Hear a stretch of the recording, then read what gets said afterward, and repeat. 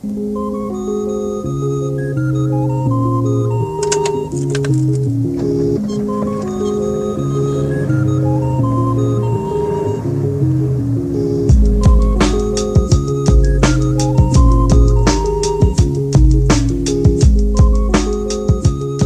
Llama. Hey, Mets. What's on your mind? Oh, it's new joy. It's a time of rebirth, new awakening, reliving, new living. Hot stuff, man. Yeah? You're talking about things kind of coming full circle, going round and round? I believe they call it ENSO. ENSO. Yep, ENSO. It's the never-ending cycle of life and death, the big circle that never forms a complete circle. It either is a space or it's an overrun. It's never like a perfect circle, even though monks will spend all of their lives trying to make the perfect circle. Do you think this is our first lifetime together? I don't know, man. I can't, I don't know where my keys are most of the time, let alone what kind of other lives I've lived. No, I think the energy is circled around and come back to where it belongs. So Yeah, this and works. it sure does work. And I had a thought around how, like, taking the vow to come back until all is right with the universe. That's a pretty big vow, huh? It is, but I find when I took the Bodhisattva vow, that's what it's called, back in 1993, at the Zen Center in San Francisco, I was not being all altruistic. I knew I was coming back anyway. I was just covering my ass coming back with credentials. Little honesty right now. Yeah, I like it. Not coming back as a hungry ghost, but coming back as a bodhisattva, trying to help people out. Where do you think that drive comes from to be available or to be a resource for someone else? I just say it's the vow. It's a vow that we take. So this is my job, my job. I've always been a giver rather than a receiver. I don't do well if you give me something. Right now, I'm getting ready to go back to Panama. The end of the month, it's the annual teaching tour, and to go down and be with the group down there and to do a retreat. And friends have given me plane fare. And 2 years, 3 years ago, man, I would have been all over it, not doing it. I can't do it. I feel bad. And a friend of mine once said that, don't take away my right to want to do something for you. So that's what we do. That's the giving. The giving is there, and you gain great merit when you give. And the struggle is real. All the stuff that we're going through now is there are more people now doing the giving, but there is so much territory to cover. You know what it's like. Yeah, I do. And I think about from time to time when I get somewhat emotionally burned out, or I get fatigued from people asking, again and again, and wanting to give them solid direction and true direction. But it can be pretty difficult when someone's like, I heard you, but that wasn't the answer I was looking for, and you reframe it multiple different ways, and yet that's not the flavor either. I mean, it can get pretty interesting from time to time when people are asking for help, but they're just maybe they just can't hear us at that time. I know I myself was at a point one time where it didn't matter what somebody would say to me, I just couldn't hear them.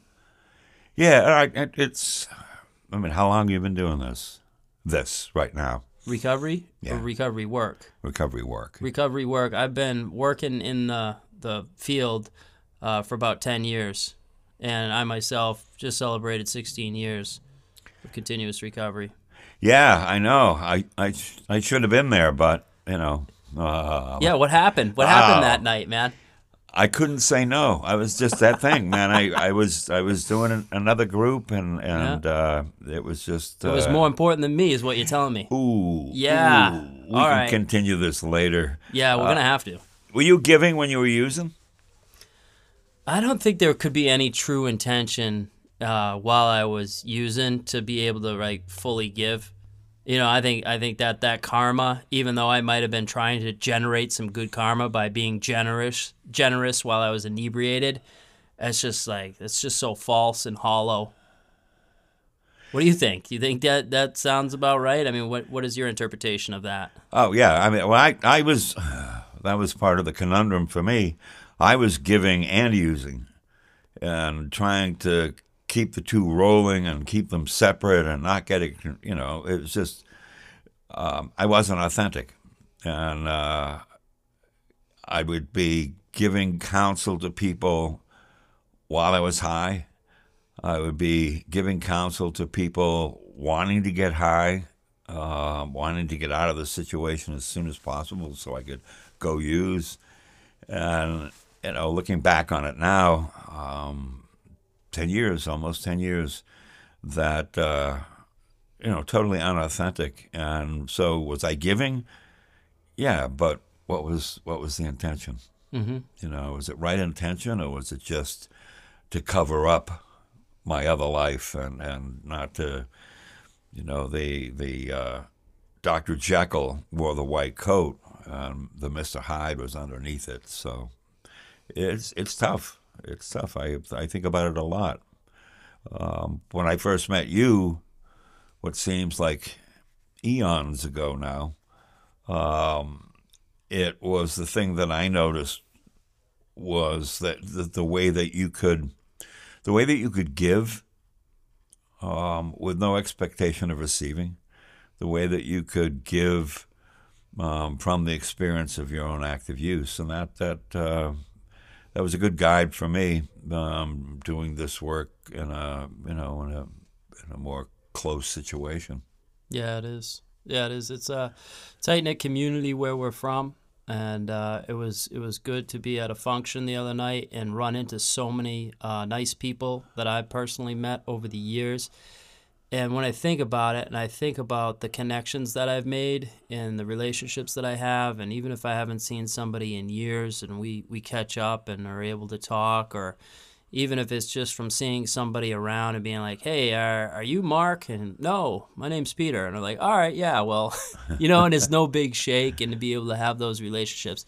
And I think, too, of how much time I've been able to burglarize back from active addiction. It's amazing. I can't believe the fact that this has been going on, recovery for myself, as long as it has. And I'm like astounded at the fact that I'm still alive and that I've had 16 years of experience and memory making and true kinship with another human being, which was something that I really, really struggled with, was having any real relationships in my life. That's because it was all about us.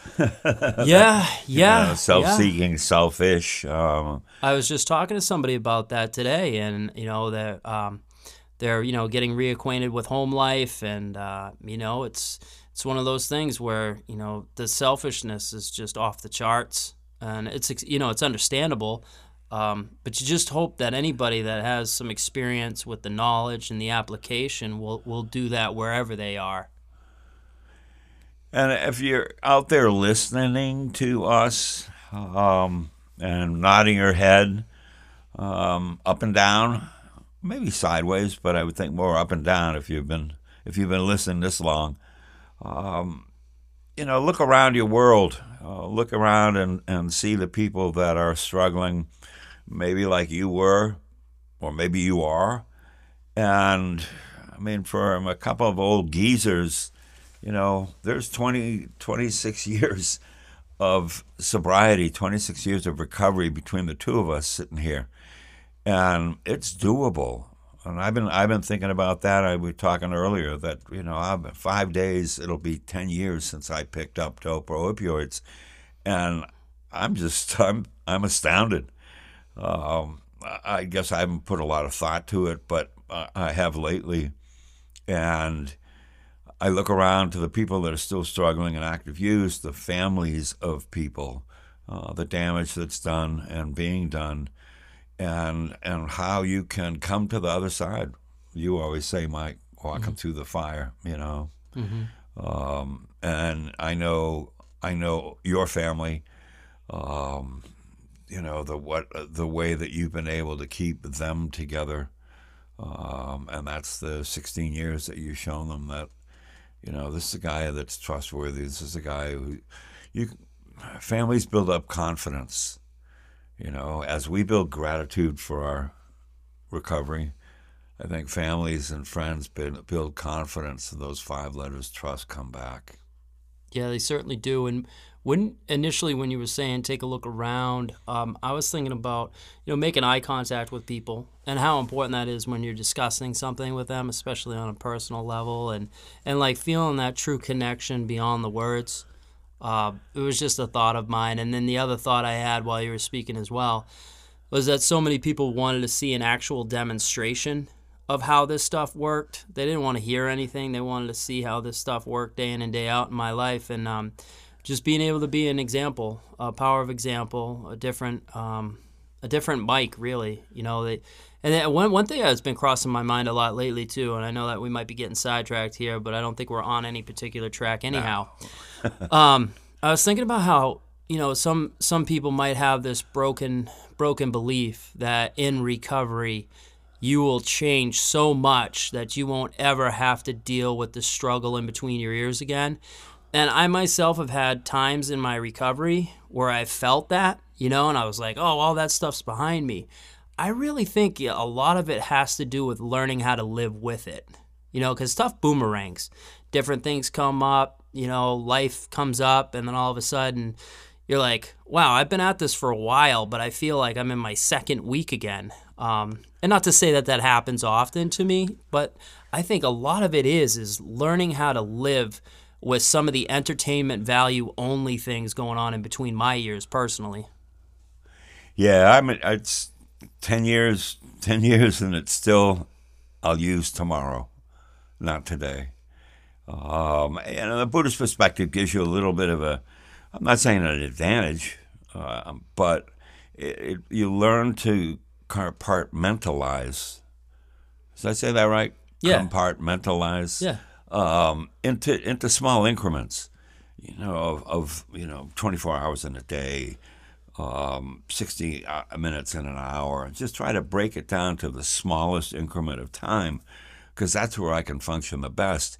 And that's where that, what do you call it, the itty-bitty-titty committee? No, it isn't. Itty-bitty-shitty committee? Itty-bitty-shitty committee in my head isn't controlling it's like the guy in Men in Black.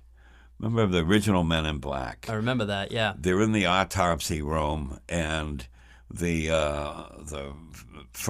female forensic star is all of a sudden the head opens up, and there's the little guy in the pilot seat. That's what I try to keep it at. Just that one little guy, not a group of 7 or 8 people all saying, "Hey, hey, hey." Mm-hmm. Mm-hmm. You had said it during a meditation too, when you're talking about like slowing things down as much as possible, and how like there is freedom in slowing it down as much as possible. You said something the other day, and I know it hit me, and I hope it hit some other folks. But you said, "This is who you really are." And when you mentioned that during the meditation, it was guided, and it was great to have you do that.